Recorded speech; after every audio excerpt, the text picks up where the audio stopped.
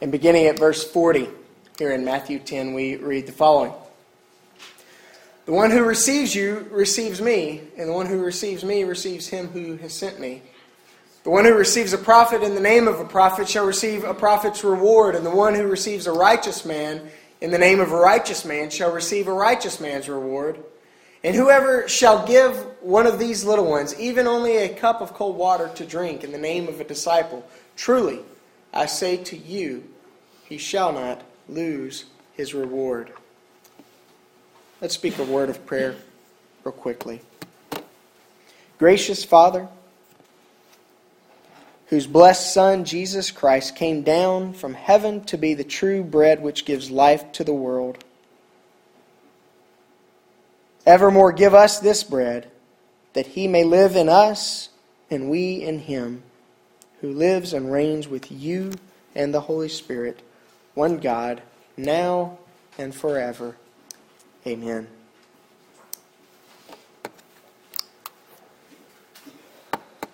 Jesus in Matthew chapter 10 is sending his disciples out as emissaries.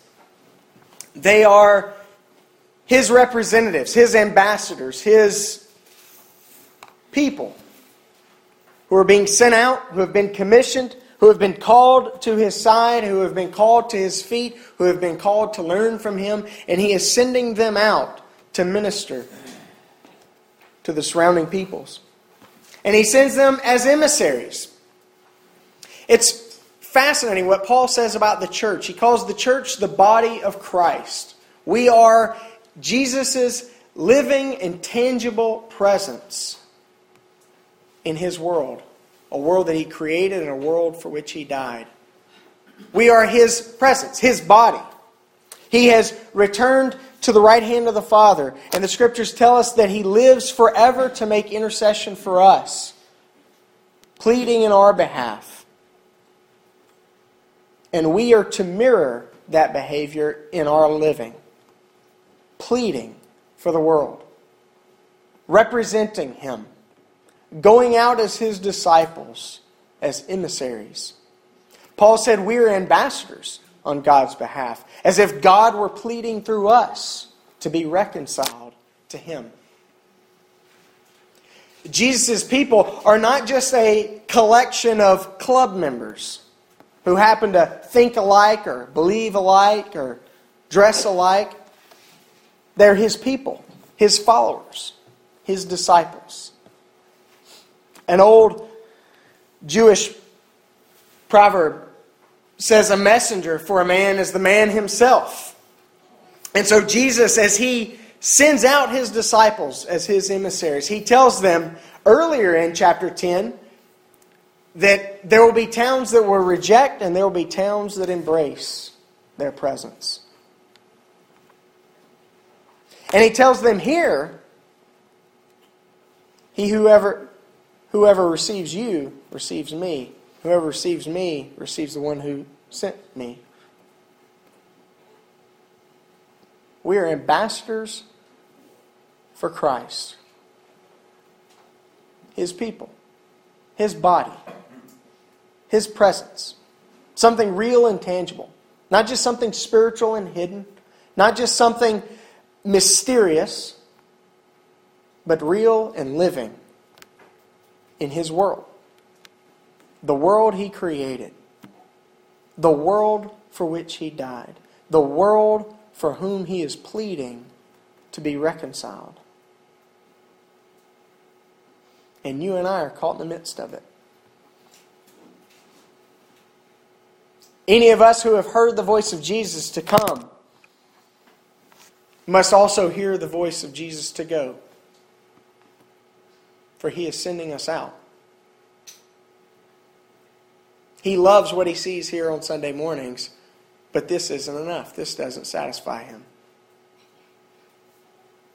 As the quote that I've used oftentimes from the old Scottish Presbyterian, George MacDonald, God is easy to please but hard to satisfy. He's pleased with his church, but he's not satisfied.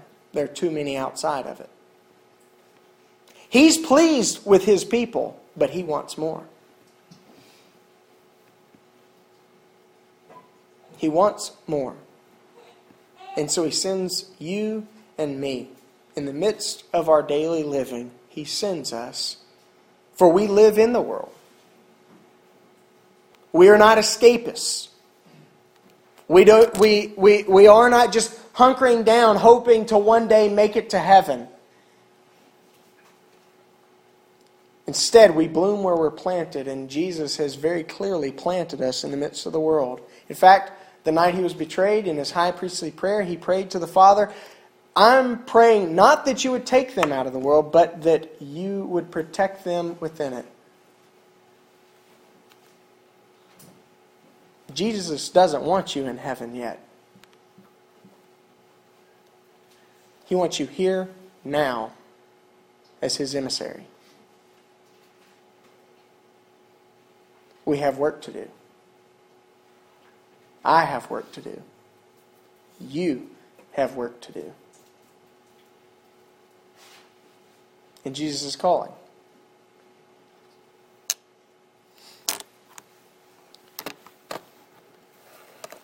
He tells His disciples that whoever receives them receives Him, and therefore whoever also receives Him receives His Father. Elsewhere, He tells His disciples that whoever rejects Him rejects the Father. Whoever has missed Him has missed God entirely. Because He is the Son of the Father. He is Emmanuel. We're not too far removed from Christmas. Pity on us if we've already forgotten that He is God with us, Emmanuel. He is not just a messenger come from God. He is not just someone who's come to teach us how to be a better us. He is the eternal Son who became one of us. On the night He was betrayed, Jesus was in conversation with His disciples, and He told them, where I'm going, you can't yet go. And you remember one of the disciples spoke up and said, well, where are you going? If you just tell us where you're going and the way, we'll get there. And He said, I am the way, the truth, and the life. No one comes to the Father except by me. And then He went on to, they said, well, just show us the Father. What are you talking about? Have I been with you this long and you don't get it? He who has seen me has seen the Father.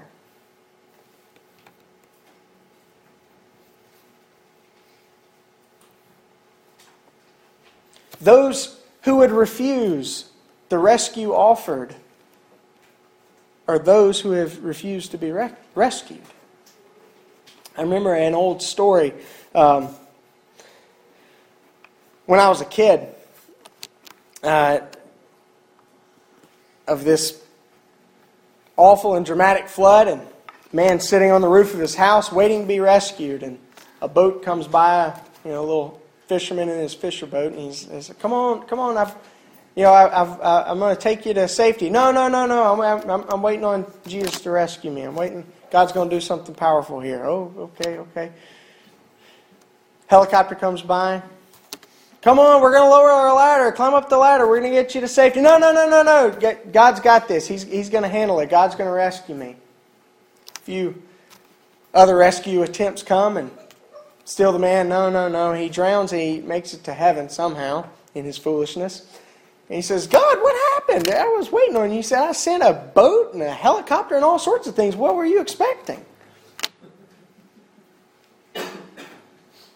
Jesus, the eternal Son of God, has come to rescue us. And to refuse Him, to say, nope, I will not be rescued on those terms. I will only be rescued on my terms, is to refuse the rescue that's been provided. To follow Jesus is to embrace the Father, because He is the eternal Son of the Father. He is the one in whom the Father has been pleased. He is the one, Jesus referred to Himself countless times as the one sent by the Father. And He refers to God the Father countless times as the one who sent me. He is the one who it pleased the Father to send in our behalf to rescue us and to redeem us, to reconcile the world to God. He is Emmanuel, God with us, God in our midst to redeem us. Jesus told His disciples very odd things, which I love that these are in the gospel accounts because they make it even more believable. You know, for all of the false teachings of those who would say, well, the scriptures were written, quite a bit later and things were added and they were kind of fluffed up a bit and none of this stuff is historically reliable. We know none of the miraculous happened. That was put in sometime later so as to make Him, kind of godlike. You find these quirky little things that are weird and odd and that would not be left in the text if they didn't really happen. After all, they make it kind of weird. Jesus said, "He who receives a prophet in the name of a prophet shall receive a prophet's reward. And he who receives a righteous man in the name of a righteous man shall receive a righteous man's reward." Now, what in the world does He mean by that? I don't presume to know completely. It seems that He's saying that those who receive a prophet as a prophet, and what is a prophet but one who's sent by God to be His mouthpiece. And he who receives a righteous man as a righteous man, what is a righteous man but one who God has made right and one who God has made to be righteous? He who receives them as they are, receives them as God's gift. God has come. God has a word for us. God wants to do something in us. And those who receive others who God has placed along their paths and in their lives as gifts from God receive blessing and benefit. To receive someone as if he is a gift from God is to necessarily value and honor him. Now think about the people in your life. Think about the troublesome people in your life. Those who cause you pain and heartache. Those who frustrate you. Those who inconvenience you. Those who just aggravate you and just make you angry. Let's not be pretentious. We all know we get angry and frustrated and frazzled and we get our feathers ruffled every once in a while. But think about the people that God has placed in your life. Those people that you sometimes wish, man, why? Do you see them as people that God has placed in your life? Or do you see them as burdens and challenges and problems and issues? We've all got issues. We're all weird. We're all quirky. We all have, for all of our perfection, we have idiosyncrasies that drive other people bananas.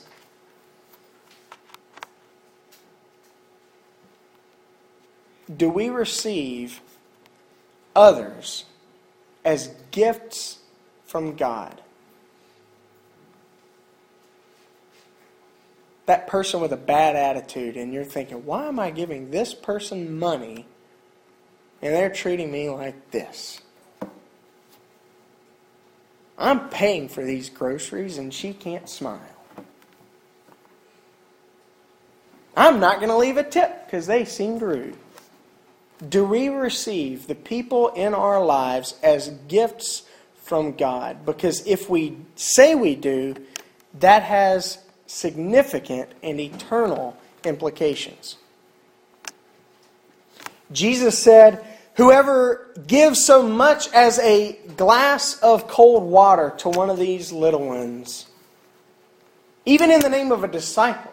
Notice he doesn't say, "in my name." He says, even in the name of a disciple, he will be rewarded. he words it kind of even more positively. He will not lose his reward.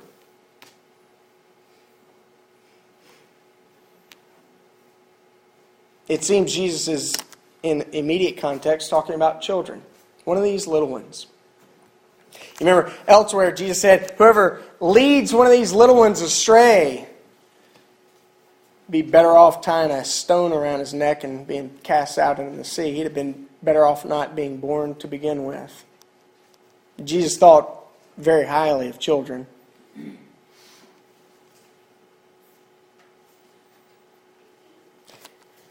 But I don't think this is applicable strictly to how we interact with children. That's the most immediate thing, and if we can't figure out how to see children as a gift of God, then we're in a whole heap of hurt. But those people that we see as annoyances, those people perhaps that we forget about, those people that we take for granted, those little ones.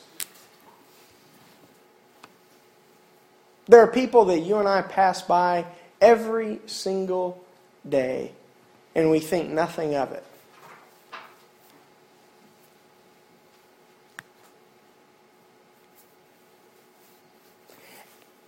I'm not trying to give the impression that we can treat every single person in life as though they are our best friend. That would be impossible. None of us would ever accomplish anything in life. We would simply be talking and smiling, the rest of our days, and work would never get done, and papers would never get graded, and projects would never be completed, and that sort of thing. But I am implying what I think the Scriptures necessarily call us to, and that is to find value in others, not to see them in their problems, but to see the value of who they are, and to give ourselves toward increasing that value. God has placed you in the lives of others, and He has placed others in your life as gifts. Not as problems, not as stumbling blocks, not as issues needing to be dealt with, but as gifts to you and to me. Those people that annoy us are blessings to us. I forget which one, but one of the church fathers said that those people that annoy us, we ought to thank God for them, because God wants to cleanse us through those annoyances.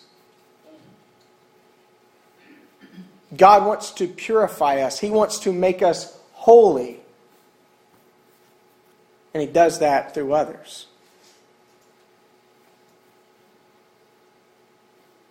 Somebody with whom we too quickly lose our patience is somebody through whom God wants to make us more patient.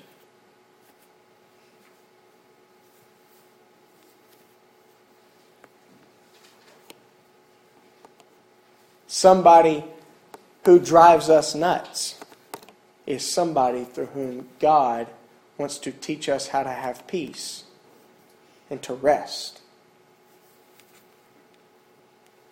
Who are those little ones? I mentioned this text from Acts chapter 3 a few weeks ago. It's the text of Peter and John heading to the temple.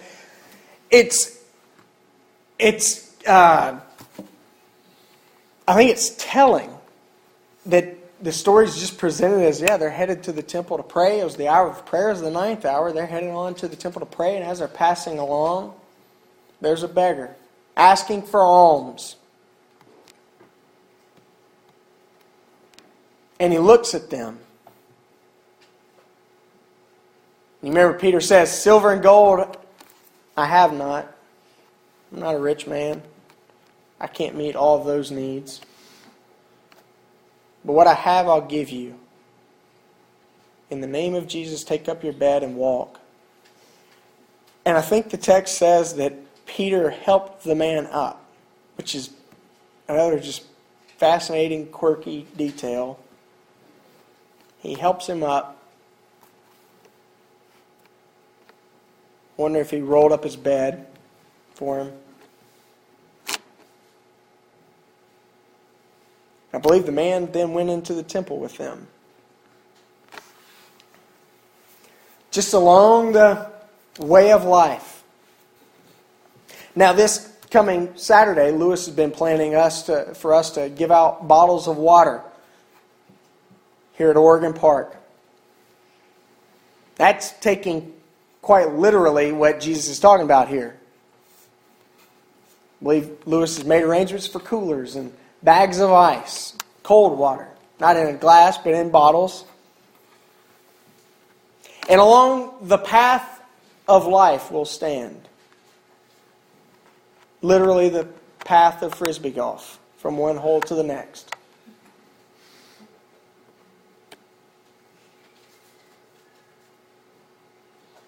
And we'll just try to be a blessing to those who are sweating, who are hot, who didn't maybe bring a bottle of water because it'd just be more to carry. We'll give them an opportunity to just sit and visit for a bit, drink a bottle of water, or just head on. Taking that literal idea of being along the path of life and thinking a little bit more figuratively, I want you to consider a couple of questions.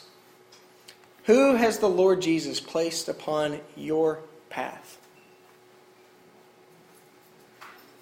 And perhaps even more fittingly, along whose path has He placed you? Who are those little ones?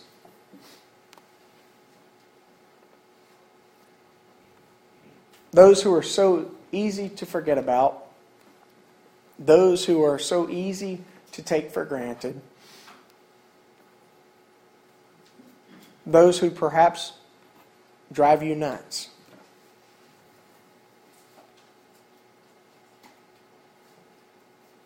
Who are they? They are God's gift to you. And He wants to make you and me to be His gift to them.